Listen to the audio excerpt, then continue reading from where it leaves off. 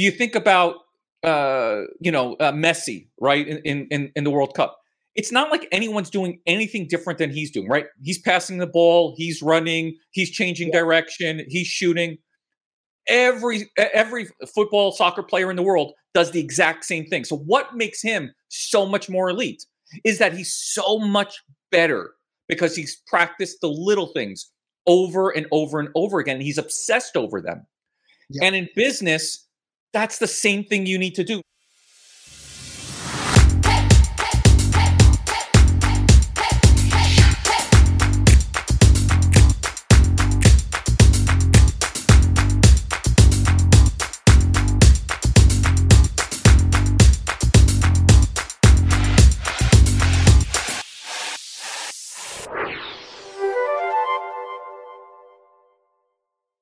And we are live and kicking.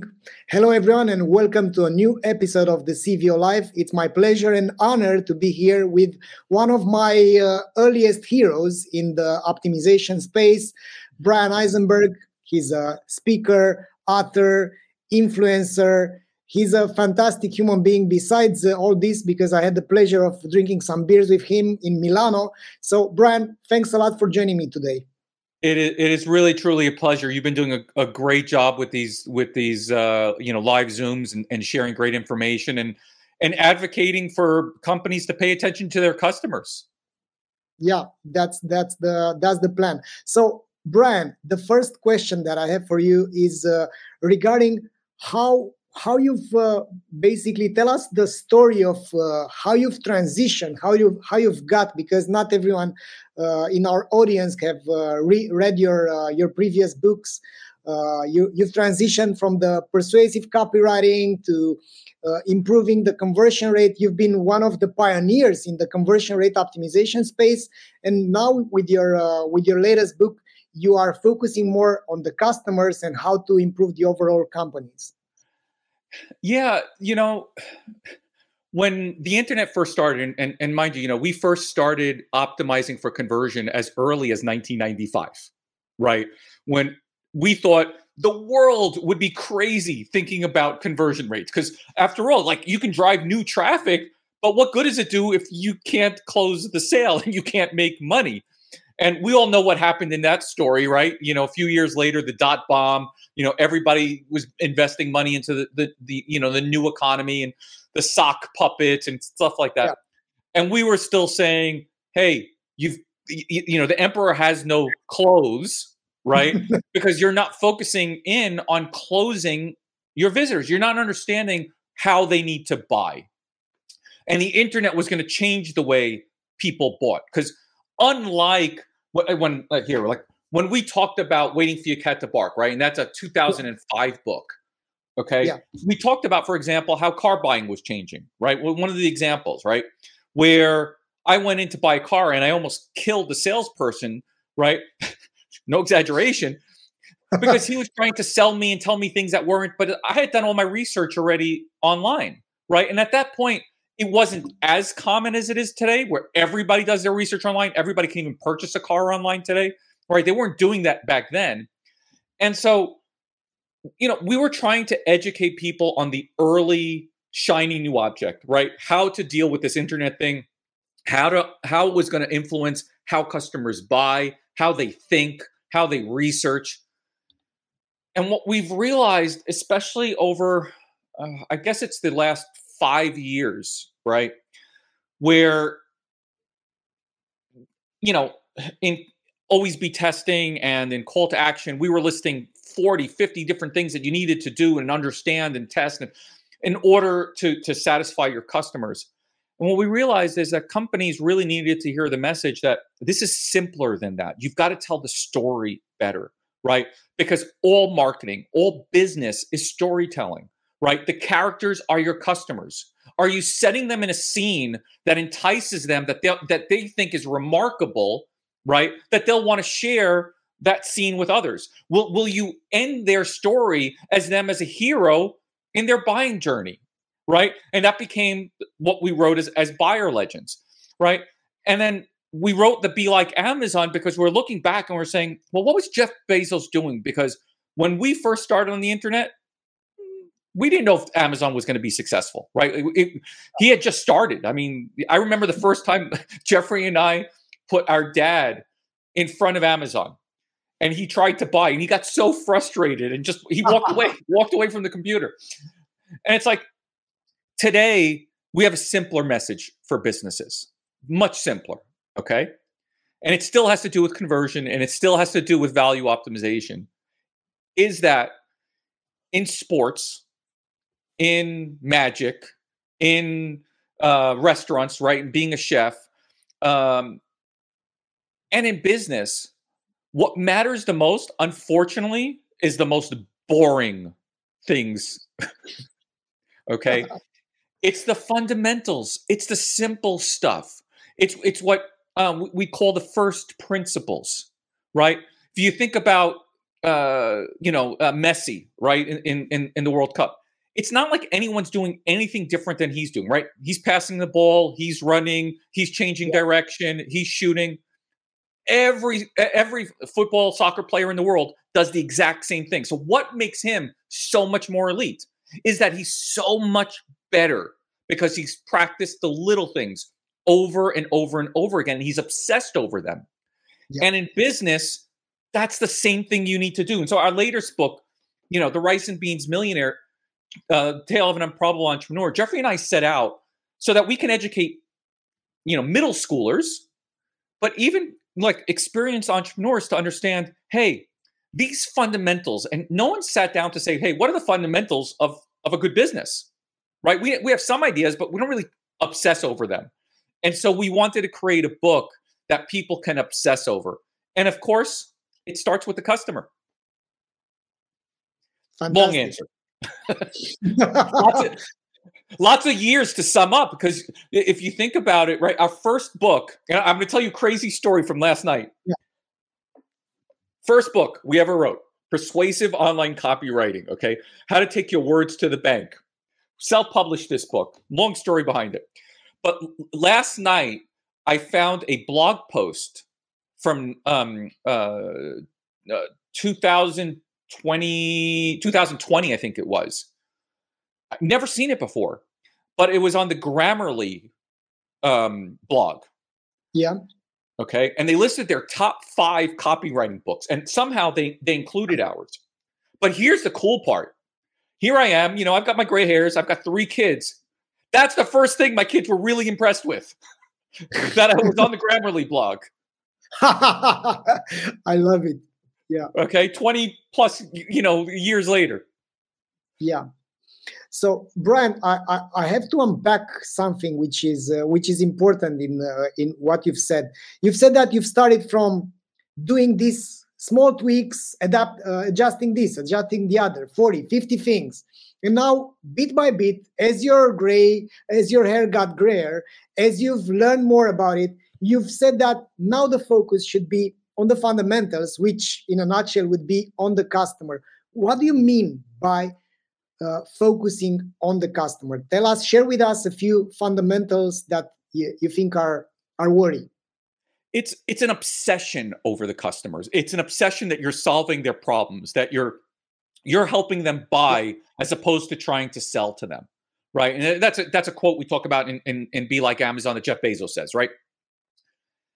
Yeah. You've got to understand that everything you do in business has to be about creating customers who want to tell other customers about how amazing their experience with you were, right? Because the most valuable marketing that you could ever do, and we all know it, we all do it every single day, is word of mouth, right? It's because you've had a remarkable experience, or if you remember Seinfeld and the soup Nazi, you had a terrible experience, okay? And you want to share it. But it was still remarkable, right? Think about that word. People remark about it. They really want to share that story. And when those stories get shared, you create a legendary brand, right? A story that gets told from one person to the next person to the next person. You think about the Ritz-Carlton hotels. They're infamous for their stories, right? And how customer obsessed they are. And they do a few things that are so incredibly valuable that I think every customer and every business can really take away from this one. Number one, they empower every employee to take care of the customer up to a certain amount. They have the discretion. They're never going to question them. Hey, you spent $600 to fix this problem for somebody. Fine. No questions asked. Okay? Because they've empowered their employee, because they hire employees who are just as passionate and believe what they believe in, have the same, that same gut feeling of how important the customer is, that it works properly for them. And then, one last point, then with these remarkable stories that they do of, hey, this kid left his stuffed animal in the hotel, and they went around, they put it in all different places, and they took pictures and said, don't worry, he had a great time on his extra vacation, and then sent it back. They then tell that story internally, right? So that all their employees understand the examples, the legends. That gets ingrained. It reinforces it like a flywheel. And then the customers hear about it. And then the customer shares that story. That's value. Indeed. Bryan, what I want to address now is this under-promise, over-delivery principle, that if you listen to KPMG, for instance, they have all these things regarding, you need to be on the bullseye, because you need to deliver. In order to deliver over the expectations, A, you need to know the expectations, and B, you need to freaking do this. And without employees that are trained towards doing it, you're not going to do it. But their model is more mathematical. What you're suggesting is something that it's, over-deliver to the customer, and it's going to come back, because the flywheel is going to be activated by your existing customers, which have remarkable stories to share with the future customers that you would never have without these stories, right?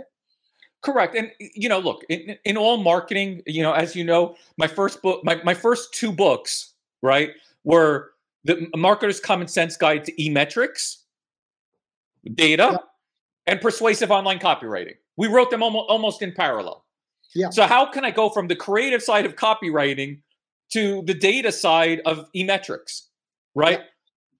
And it's because there's an art and science to this. There's no precision. And this is why it's so important to constantly be testing, right? Because you don't know exactly what that pinpoint is. It's not a mathematical formula, because people are irrational, right? So you need to understand how you can deliver the value that you expect people to get, obsess over delivering it great, and then find little surprising ways to make them feel special. Yeah. What's value? Because we are talking about customer value optimization. What value is? How can you understand what value is for your customer?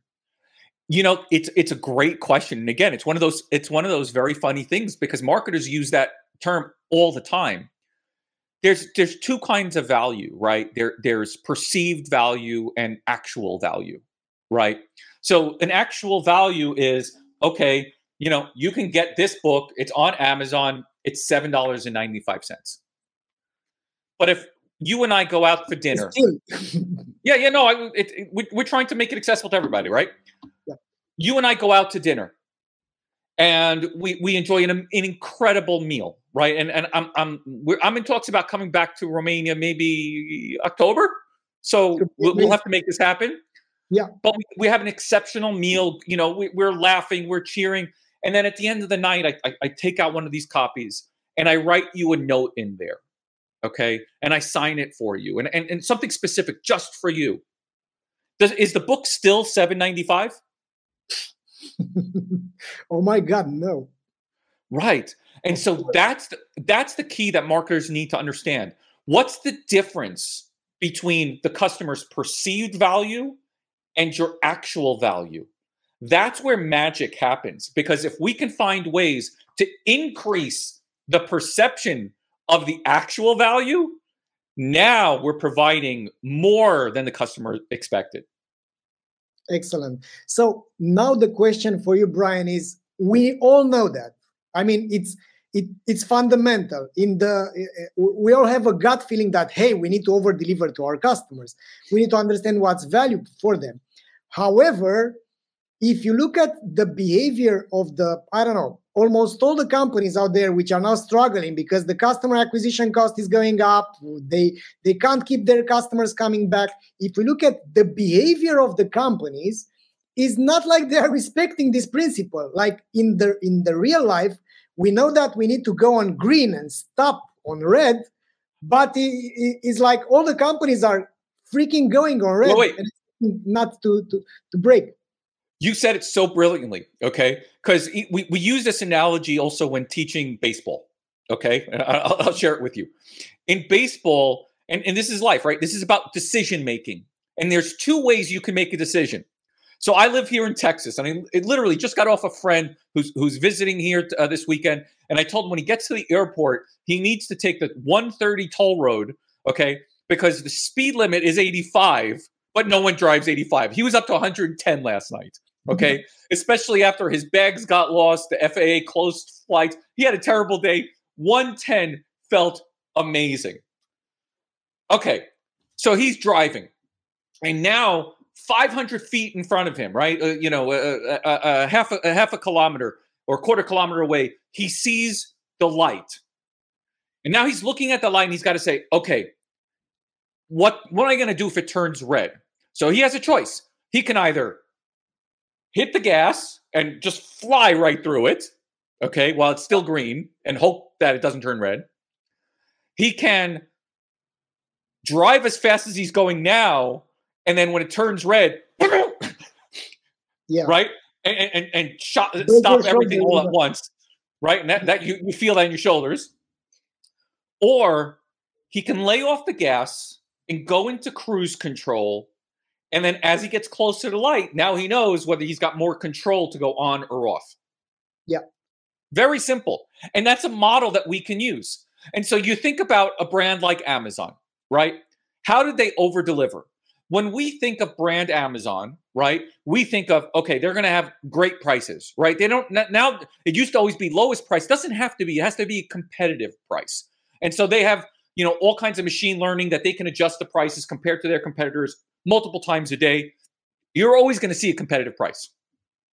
The second one is they're going to have more selection than everyone else, and their buyers work on that. Yeah. That's part of their brand promise. The third one is they are going to make sure you get it fast because he's obsessed over getting to you faster than ever. And so I remember when 2-day delivery was exceptional. Now 2-day is not enough. Sometimes I can order something here in Austin and I can have it delivered within a half an hour. No exaggeration. It's crazy. Yeah. And then the last one, and this is the part where I think a lot of people struggle, right? Because those are their fundamentals, is they value customer experience and they're judged by that and measured by that. But what does that mean? It means, look, 99% of the time when you order from them, nothing is going to go wrong and shouldn't go wrong. But that 1% where something goes wrong, they're going to find a way to go above and beyond to make you feel special and correct it. That is cruising along and knowing, hey, I can make a decision either way. And I think, depending on your business and your model, you really need to understand where that cruise control is, right? And where do you keep your foot on the brake? And when do you know, hey, this customer's in trouble, I need to accelerate and do something special for them? Yeah. If we look at how the world looks like, I think we need to go back to the basics and to the fundamentals, like you've said. But also, we have to be aware of that, because what I'm seeing in retail and in e-commerce, we have a plethora of data sources, a lot of tools. We have a lot of data. It's like we have all these metrics, dashboards, the time to X, Y, Z. And in this, there are a myriad of KPIs. However, if we look at the basics, I'm a personal fan of measuring customer satisfaction, NPS, whatever, and then segmenting the NPS, because I don't believe in averages, and I think we're both on the same this because we had a chat about it. But the question is how companies will adapt. What must change at the leadership level so that companies will adapt the right metrics, because chaotic reporting leads to random acts of marketing, and they are wondering why it's not working. A lot of businesses rely on what we call bubblegum marketing, right? You take a piece of bubble gum, you put it in your mouth, you start chewing it. It tastes delicious at first, and then all of a sudden it just loses its flavor. So then you go and you throw it out. Then you decide, do I want another piece or do I not want another piece? And this is the way they do marketing. Oh, this is looking like it's doing something great. No flavor. Okay, and they're never consistent. And so the people who interact with their brand are always wondering who they are and how they are. And it's only when you look at the metrics through the lens of your customers, right? What we call customer-centric metrics, which is the way I was just describing Amazon. They look at it through, what does the customer care? Not the vanity metrics, not the metrics that give them an internal focus of their business. And not that we shouldn't measure those, right? That's why the accountants are there. That's why the operations guys are there. But the CEO and the marketing people, they need to be in touch with customer reality, okay? Yeah. And let the people who are in charge of keeping the business running focus in on that. And I think that is a key part of the next step in analytics, is where if they stop their focus in on just worrying, what were sales yesterday, right? Or those kind of metrics, you get focused in on what's inside the bottle all the time, that you can't read the label. Okay. And what we need to do is, the customer has an outside view of your business. So you need to give them, and you need to look at it from their perspective. Yeah. Love it. I think it's this, and that takes, let's say, a bit of humbleness, because as the company goes bigger, and I'm meeting with CEOs, and I'm having these conversations, like, they don't know the reality of their own businesses. And I think customer lifetime value is the metric of the CEO. It can't be the metric of marketing, because it's not only about attracting people, it's also about retaining, which means it's not only the metric of merchandising, because you need good products to make people stick around. And it's not also the metric of customer experience and fulfillment, because if you deliver shit in real time, nobody's going to buy it again, right? So the CLV is a metric of the CEO. How can you change the mentality of a CEO if he's not getting feedback from other people than the ones with whom he's doing the one-on-ones? Because at the end of the day, if the CEO doesn't get the data from real customers, which are, pissed off, or they are ecstatic or whatever, he's not going to change the quality of his decision making, and he's going to have only these chats with the CFO, like, things are going well, let's invest there, let's whatever. That's it. Right. Or let's cut here, or let's cut there. I think a great example of that is, I don't know if you heard in Romania about the big Southwest mess during the holiday season here, where they had to cancel thousands of flights because their internal system for their employees to call in and let people know where they were just wasn't working. And so they didn't know where anybody was. They had to cancel everything. This has been an issue for them for years and years and years and years. And the problem is, here the CEO was, he was a bean counter, right? All he was interested in was maximizing profits, even though, the frontline people of Southwest are really known for really being, kind people and good people, and they really try to treat customers well. Unlike like something like Ryanair, which could be a whole different story, right? Or this other crazy stories. But they really try to do a great job at it. But the CEO ignored this internal friction, okay, which he should have heard from frontline people. And it cost them, I think the number was, $860 million. Okay, something like that. I don't remember the exact number, but it was a tremendous amount of money, and it'll probably erode their brand slowly over the years. He had a choice many years ago to decide whether he was going to look differently or not. And the reality is that, while he just looked at profit, and, the amount of flights are going, he didn't care about his employees. And when you don't care about your employees, they're going to have a hard time making sure that they can take care of your customers. And so if you don't take care of the employees first, your culture is starting to get broken. When that gets broken, those cracks are in your foundation, that's going to affect your customers. When you affect your customers, you're going to affect your bottom line. So first, look internally. Look at your turnover rates. Look at the way your people talk about each other and about the business, right? If you're not paying attention to that, you're missing, like, you're really living like in a tower where nobody understands what you're doing. And it's sad. And there are CEOs who are not going to change, right? They think business is the way it used to be. But as I've been trying to tell people for the last 25 plus years, it's evolving faster than they can. And, we just look at everything, right? From politics to purchase cycles to marketing.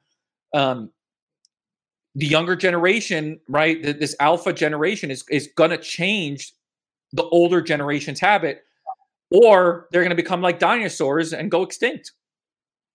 Excellent. So, Bryan, I have a question, and I'm asking this all our guests. If you would be playing this small game with me, like let's build a small list. On. Yeah, of course. So if we would be building a list of advices to mid-sized to large companies so that they can improve their customer lifetime value, like a small bullet list of, I don't know, 10 items. You go first. First one, have everybody in the company, from the CEO to the stockroom, interact with customers at least every couple of weeks. They should spend 2 days every few weeks or every couple of months at least, depending on how big your company is, right? On the phones, in the store, meeting customers, really interacting with them. Super. Love it. And I forgive me, Father, for I have sinned. So for some years, I've been disconnected from my customers. And in the last 2 years, basically, I've changed the destiny of my organization by actually making 250 calls and finding, hey, what do you need? What do you need? What do you need? It's a fantastic idea. I can go second. My proposal would be about measuring the level of happiness. You name it. You can use whatever KPI you want, but you make sure that the top level, the people in the boardroom, are measuring customer happiness, because that means putting a seat at the table, at the decision-making table, and looking at the contract. How is the customer happiness? NPS, CSAT, I don't care how do you name it. Like, how is this going? Is this going up? Is this going down? And if it's going down, make sure that you know why. Because if you don't know why, it's like you don't care if the customers are unhappy. You just measure it, and you're going to be like a doctor, which is aware that your patient is suffering. You know that he has such and such blood pressure, but you don't do anything about it. Okay, I'm going to add to that one. We're going to put people over profits. When your only focus is on maximizing profits, in the long term, when you're having unhappy people, like we talked about, right, internally, externally, your customers, your brand is going to erode. And we've seen that. We've seen great brands. I mean, you think about, hold on, I'll make you laugh. You see that sticker on the book? It was from Yahoo. They were giving us free advertising. And you think about what Yahoo did and how they failed, right? We look at what and we should all be looking at what Facebook is going through right now. It's a brand that is declining, right? We can see it in front of our eyes. So pay attention to the people. I knew Facebook was going to be in trouble when some of us early people got on there, right? Not the students. And all of a sudden we were hitting that 5,000 person limit. And they were like, nope, you can't have more than 5,000 friends.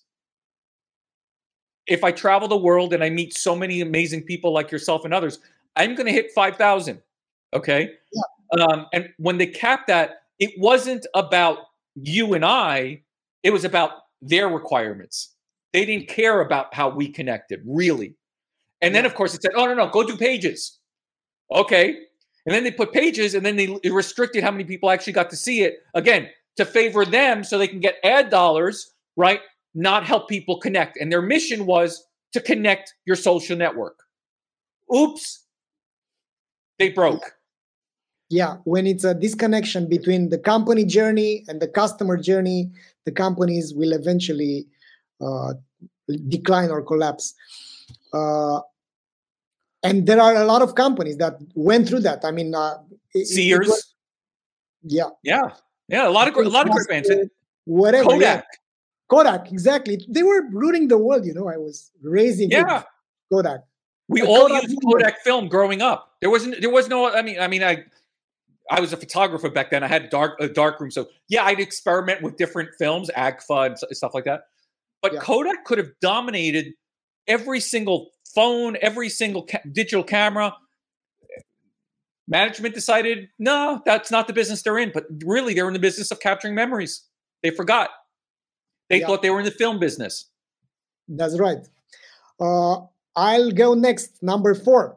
So number 4 is about being aware about the customer journey, like not doing the buyer persona shit in your boardroom with your marketers, naming the best customers Lucy that has a dog. No, it's not that. It's just focusing on your best customers that are are having the best experience with your products and your brands, and then investigating what's their path, and then consciously crafting a customer journey and improving the customer experience. That's because if you want to increase the customer lifetime value in a world where everyone is selling the same thing, you have to differentiate somehow. And that somehow is customer experience. How you make them feel is more important than what you sell, if what you sell is the same thing as other 200 companies out there. I like that one. I'm going to bring you back way back to the first book we wrote. We built the tool. It was the most popular tool we built when we had our agency. Okay, it was called my wee calculator. Okay, and I'm going to tell you, as a company, stop wee-weeing all over yourself. Customers don't care about you. They listen to their favorite radio station, WIIFM. What's in it for me? Okay. And when all your marketing is about, we are the best, we are the greatest, we've got the best prices, we've got this, they don't care. It's only about them. So stop wee-weeing all over yourself. I love it. I must steal this. WIIFM. Love it. Well, at one point, I had the most popular wee-wee on the web. Excellent. So going further, I think it's about making someone responsible of the let's say advocating for your customers, because if it's everyone's job, is nobody's job. So having, I don't know how you call that guy, customer experience officer, chief happiness officer, whatever, that guy must be on the payroll, and his job should be to make you responsible about all the shit that you're delivering to your customers. And that means he's, let's say, caring more about the customers than he's caring about your company. Absolutely. But at the same time, we have to enable our frontline staff and all of our employees to be able to make decisions on behalf of the customer and not be restricted by strict rules and regulations that, oh, no, I can't do that until you speak to the supervisor. I mean, I had a crazy situation just a couple of weeks ago. So I have a ceiling fan here in my office, right? And I have very tall ceilings. So the good thing is that if I have the fan going, nobody can hear it on the microphone, which is great. Yeah. Here is my problem. The only way to control it is through this remote control. And the battery died. Okay. I could turn on and off the light because it's a light switch. So and it was set to on, so I can turn it on, but I didn't have the fan on. And it was crazy hot here still in Texas, right? I mean, look, this week we still had 83 degrees. So what, 37, 38, right? It was toasty.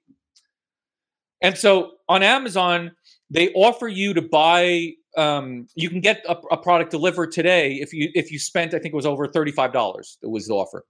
So the batteries were like $482, and I ordered a bunch of other things. Great. That afternoon, everything showed up. Except the batteries. Except the batteries. So I wait a day. Okay, nothing. I wait the next day. It finally offers me the app, hey, you can cancel the order and you'll get the refund. I do that. And I'm like, okay, I still need the battery. So I want to have the battery delivered. This is now a Wednesday. The only way I can get it delivered for the $4.82 is to wait for it to be delivered on Saturday. I'm like, I can't wait. I actually really need this at this point. So I call up customer service. Okay. And this is one of the shocking times that Amazon let me down. And I tell the woman, here's the situation. I ordered it. I already qualified for the delivery that day. You failed to deliver it. I need my batteries. How can I order it and have it delivered today? Now, the website gave you an option. If you wanted to pay $3, they deliver it. I wasn't willing to pay the extra $3. I knew what the solution was. I was not going to give it to her. She couldn't come up with a solution. She finally puts me on with a supervisor. Okay. And the supervisor goes, oh, yeah, hold on. Let me give you a credit for $3 to cover that. And I got my batteries that afternoon. But if they would have enabled the frontline person to use common sense, for $3, are we going to have an upset customer? No. We made a mistake. With what kind of customer lifetime value, which is very important, right? I don't even want to talk about the amount of money I have spent on Amazon over the last 20 years. Let's not go there. That's right. All right. So, Bryan, you're up next. You're at number 7. Oh, I'm at number 7. Oh, I thought no. I did. My last one was this one about giving employees the opportunity. This is your turn. That's right. All right. So my suggestion is to simply cluster your customers thanks to RFM. So if you're in the retail, recency, frequency, monetary value, not all the customers are created equal. If you want to increase the customer lifetime value, go out there, segment your best customers so that you can understand what other product can you sell them, because it's also the idea to have a diverse portfolio of products. And also you can over deliver to your best customers like Bryan is for Amazon when those things happen, right? Because if you are aware about the value of the customers, then you will treat them how they deserve. And I love that. And what we can do next is once we've segmented those customers by RFM, we can now add some demographic data on top of them, then add some psychographic information about them, and create the personas that we can now tell stories about what these customers actually look like, so that all of our employees can have the empathy for what this customer is actually going through in their buying journey and be able to even support them even in greater ways. Love it. So it's like blending first-party data with zero-party data and knowing exactly why the customers are becoming so valuable to your business. I love it. So I think we're at the last one, which is number 10. My 10th, the idea number 10 is to hold a list of the top 3 issues that are freaking appearing over and over and over again.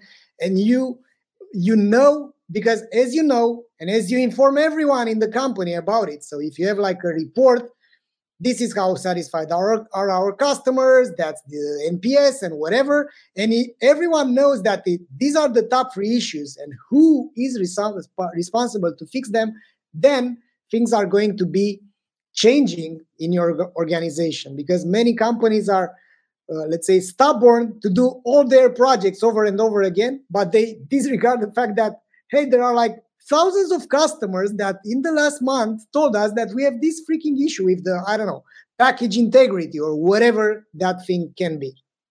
Well, I'm going to take it one step further for you. Once you've identified what those issues are and you've identified what person is responsible for it, now make sure you already have a detailed action plan from senior management and frontline employees on what actions should be taken. So let's say, our lead flow today is down 20%. Well, great. Who needs to be talk to about why that might be happening and what can we possibly do and who do we need to engage. So now maybe I know that my creative people need to be brought in. I need to look, well, is my analytics person making sure everything's working properly? But you have a clear action plan whenever that light goes off that, hey, this metric is off. Now we know who to call and what kind of things we need to do. We're not trying to figure it out last moment. I love it. It's That's about how you keep agile. Yeah, yeah, I love it because it's about the action, how you are changing your model, how you are doing things differently, and if you don't change the way you do things, then you will end up having the same freaking results. So, Bryan, I have a confession to make to you, and basically, it's a public way of stating how much I appreciate your presence in my life and the work that you've been doing for years. So, back in 2011, when I was struggling to make my own e-commerce work, I was looking and I was searching for solutions. You were one of the solutions. After that, I've started this optimization company, building a product, doing CRO and whatever.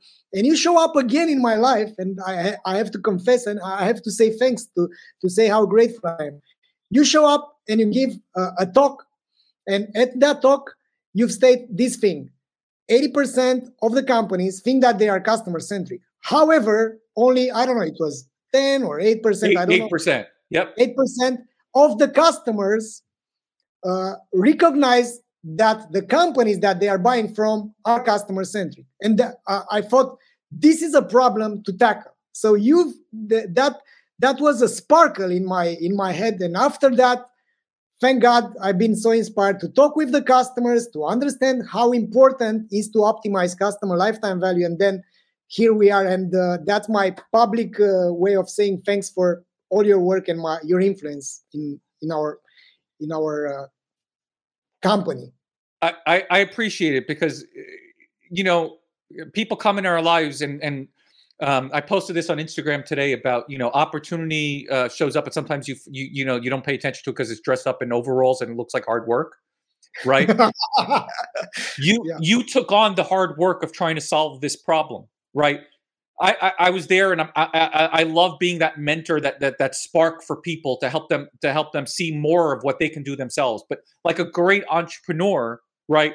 You said, okay, what do I do to take action to solve this problem? And that is where the magic happens in entrepreneurship. And that's the part that I tried making sure. After doing this for 25 years, my goal at this point in my life is how do I influence the people like you, but my kids, right? My daughter is about to graduate college. She's off to her first job, in June. My middle one is going to college next year. He'll continue his baseball career, as well as academic career at a school in Northeast. And my youngest one is going to high school. And like I mentioned earlier, they were so excited because they saw me on the Grammarly blog. Like, they never saw the early things that we did to build our business, to build our company, to take it from a consultancy to a SaaS, to take it public. Like, they never saw any of that. They never saw the early work we did with entrepreneurs. And I wanted to take all these lessons from entrepreneurs like yourself and from so many others who I've seen take these great fundamentals of, wow, that's a 72% problem. That's a big problem. 80% and 8. Like, how do we go about solving it? And it's not that you need the perfect answer today. This is where every entrepreneur gets stuck. They look for that perfect thing. Oh, we're going to solve the whole thing. No. Progress is better than perfection. You're taking steps to move people forward. And every entrepreneur, every marketer who's afraid to get on camera, who's afraid to get on stage, who's afraid to try that new campaign, they're afraid of taking action because they're afraid to push the button and say, maybe it's not perfect. It doesn't have to be perfect. Take a step forward, then optimize. Take a step forward, then optimize. That's it. Love it.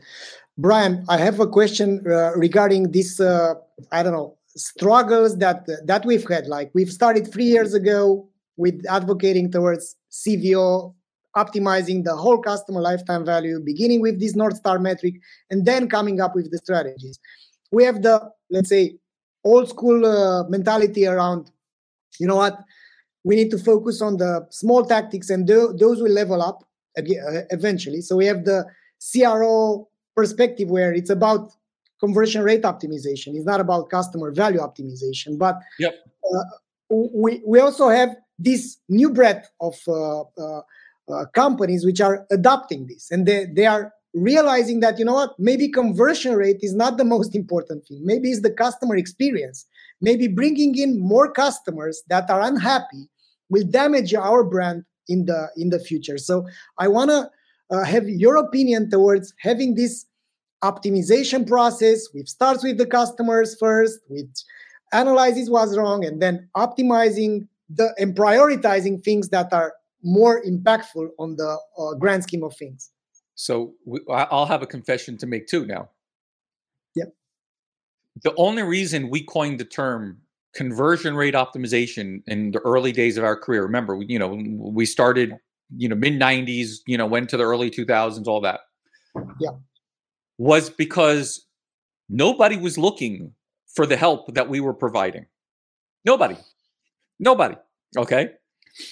And, we were out there and trying to explain things and all that. And we had put some early content out there. We figured copywriting, maybe that would be a good start, right? The analytics. There was still almost nobody looking for what we were doing. So we invented the term conversion rate optimization for only one reason. The only term, because we started off with digital salespeople, and people hate sales, so they didn't want to think that way. We didn't know. But the only term that had search volume was the word conversion rate that xe.com dominated. Okay?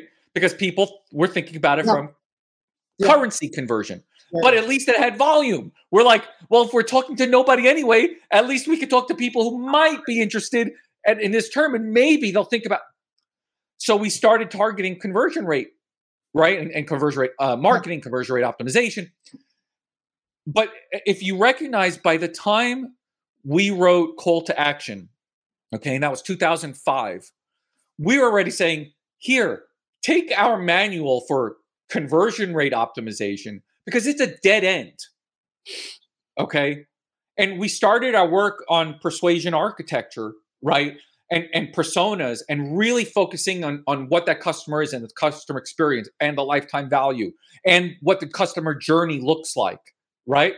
Because we realized that you're only fixing in conversion rate optimization. I'll go look at the local maxima, right? What's there, you're going to try to improve. So that's the same as I take a pig, no matter how pretty of a pig, and I put lipstick on it, it's still a pig. Okay? It didn't start with, oh, I can use Dolly today, right? My AI to create the most beautiful version of a picture, right? Male, female, whatever it is. Now I've got perfection. Okay, great. Now, how do we plan to actually getting there? And that's where we started focusing on, right? What does that journey look like at the end? What does it look like when every customer is giving you a 5-star review? When every customer is telling you, hey, you're doing an amazing job. OmniConvert is the best software. It does everything I needed in my life. I mean, I'm thinking of naming my child after it. Okay? But that's the point, right? If we start focusing in on the end of success of what it looks like for the customer, which is them telling other customers how much they love the experience with you, everything else starts falling into place. Fantastic. Excellent. So, Bryan, tell us a bit about your, let's say, some aha moments that you've had in the work with customers that have been, I don't know, over the moon by your services, because you are still helping large brands. Of course, it's not like it was in the beginning of 2000, right, when you were actually going out there for customers. Now is the opposite. There's been a lot. I think there's a few of them that really stand out. And I can't name names on all of them, but yeah. I remember one of them, a very early customer. He asked us to do a conversion analysis on their website. He was in charge of the front end business to consumer side of the business, and he was responsible for sales and the conversion. He was about to transition to a new role, and he wanted to leave his staff a manual of like what they can keep working on over the next like 6 months or so. So we produced a report, and it's a big customer. It's one of our first like big names early on. And we produced something that's like this. And he comes to us and says, okay, what do we do now? And we're like, well, you get all this done. He's like, no, can't get everything done. Like, what do we do now? And he was one of the first people who taught us in terms of big companies how they need to prioritize things. And that's where we came up with our, impact, resources, and time model to figure out what things to test. And so they took one simple test, which was they changed the language in their shopping cart around their options. Okay. And that alone, it went for over a decade. We know, like, people like continue to test it. People, they finally moved it to the B2B side, and it accounted for tens of millions of dollars. And it was the only thing from the report they ever executed on.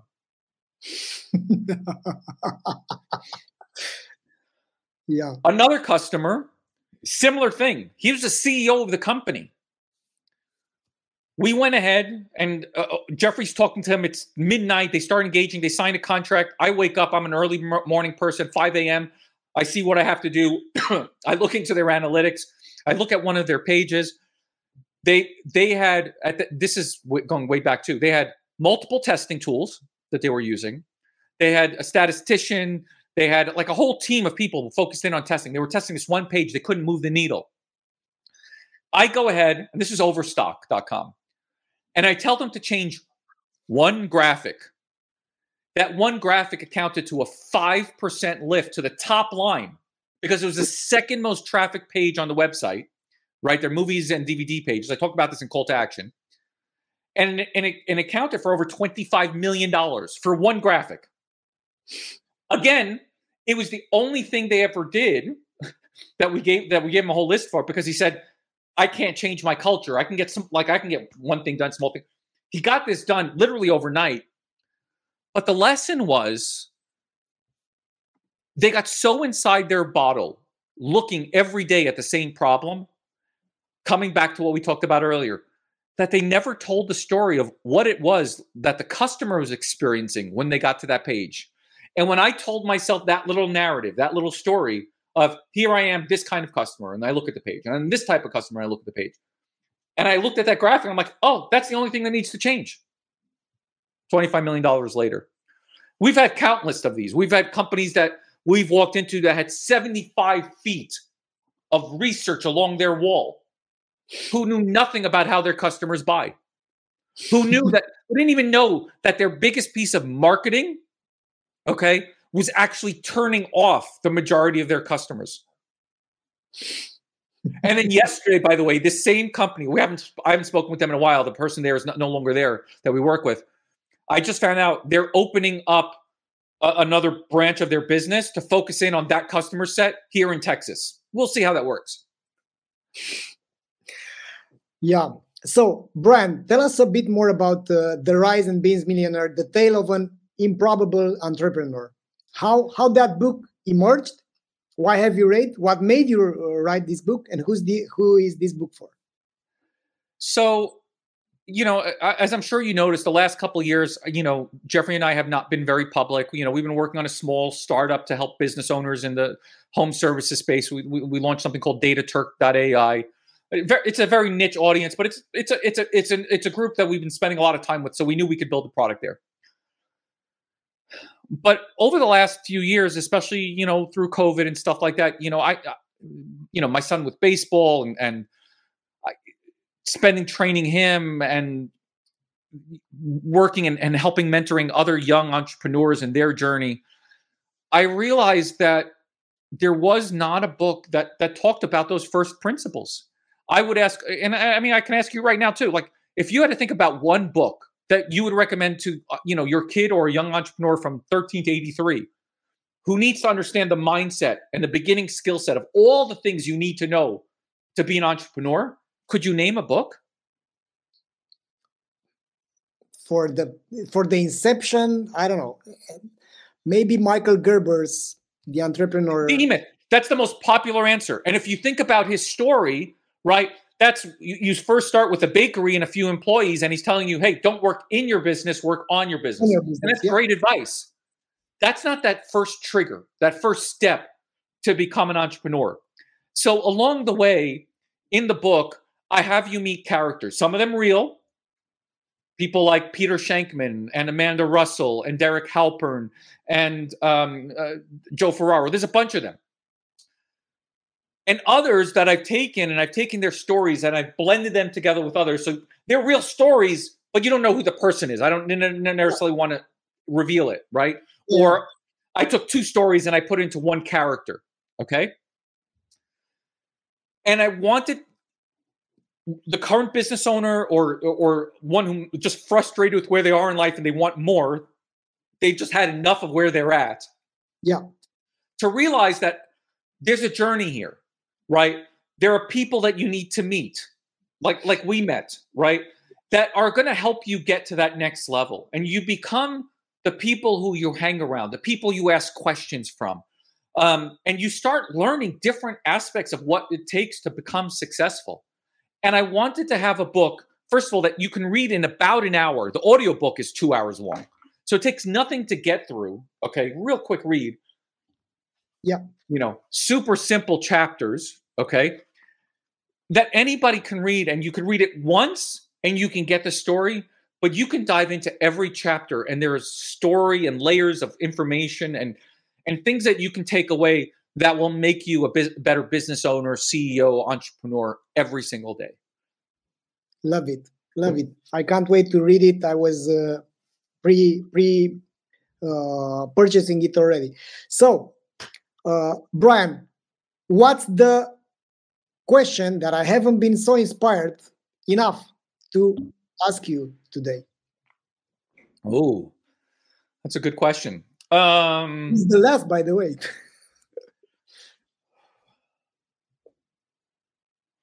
Wow. You know, one of the things I don't think enough people ask questions about is what were some of the struggles? What were some of the failures that people have along their journey? And I think there's a lot to learn from those failures, right? Because obviously we don't want to make the same mistake. And I think our biggest one, and it's a weird one, but I think it's very relevant to where we are in today's economy and what people are doing. Yeah. So as you know, we started off with some very detailed, conversion related books, right? We started with the copywriting and the e-metrics, then we went to call to action. And then we went ahead and we wrote this bigger marketing piece talking about how the trend of the consumer is changing. It got written up in the Wall Street Journal about finicky customers and waiting for your cat to bark. And then the world was changing. The environment was changing. And we were approached by Google asking us if we would write a book about Google Website Optimizer and how to use it. And we had positioned ourselves as looking at the bigger problem, not just the small problem that we talked about earlier. Yeah. But we decided that, okay, for our agency's sake, not for our sake, but for our agency's sake, it made sense to own that position of having written Always Be Testing, right? And launching it with Google Website Optimizer. And a lot of businesses today are looking at the same thing, right? The economy is getting more difficult. Things are a little bit more challenging. It's harder to get people's attention. Should we contract and focus smaller than what our big vision was? Yep. And I'll tell you that hurt us, right? It hurt. People didn't know who we were anymore. Were we these big, innovative, big thinkers? Or were they these little tinkerers talking about the 30 different things that you can test on a website? And when you lose your identity because you've lost your vision and you got taken off course, your business is going to suffer. So stay on track on what you want to do and keep aiming higher. Don't it's so comfortable in a recession to be like, okay, we're going to shrink. No, I mean, you can shrink your impact, your resources, but your vision, you can't shrink that. Love it. Having a bold vision, and I've been in some struggles myself to to share my transition from solving that CRO problem, because in our life, when Google Website Optimizer has been revamped, they suddenly had an offering which was significant to ours, and we had to change dramatically, to change our business model, and that struggle led us to think of ways to deliver undeniable value to the market, and it was a hard period. But what I've got lost for 1.5 years by trying to stay alive, paying the rent, paying the salaries, and it was such a hard period to lose my bold vision towards providing a tool that is giving undeniable value to the market. And what I realized when I woke up after, I don't know, a long meditation, it took me 10 days of meditation, silent meditation, to realize that, you know what, I'm going to die anyway. And if I'm dying, let's do something bold with this life. Let's take on another journey. Let's do something, because you can't go further than your biggest vision. And if your biggest vision is to pay the rent, you're going to freaking maybe pay the rent. I posted that the other day on social media. It's like, how big is your dream? And we can wrap it up on this thought. Yeah. There's a very early clip of Jeff Bezos talking about his business. And if you remember, Amazon first started, he wanted to be, the biggest bookstore, right? He knew he could offer millions of titles. But very, very early on in their journey, and they were still tiny at this point. They were starting to get a little success, but they were nowhere near like what we think of them today. And here they are competing with Walmart, who has more resources than anybody in the world. They have more data, everything. And Jeff Bezos' dream and his vision was for Amazon to be Earth's, not the United States, Earth's most customer-centric company. That's bold. That's big. And he did everything in his power to get there. He's retired. New CEO is coming aboard. They're talking about shrinking some things now. They've laid off a whole bunch of people. They're talking about how they're going to have to kind of adjust their thinking. They're not going to be able to innovate as much. We'll see if that is either their blessing or their curse, because they're still not chasing that bold vision. Yeah, and that's indeed a good thought to wrap it up. So, Bryan, where can people reach? Where can people follow you? Where are you most present these days?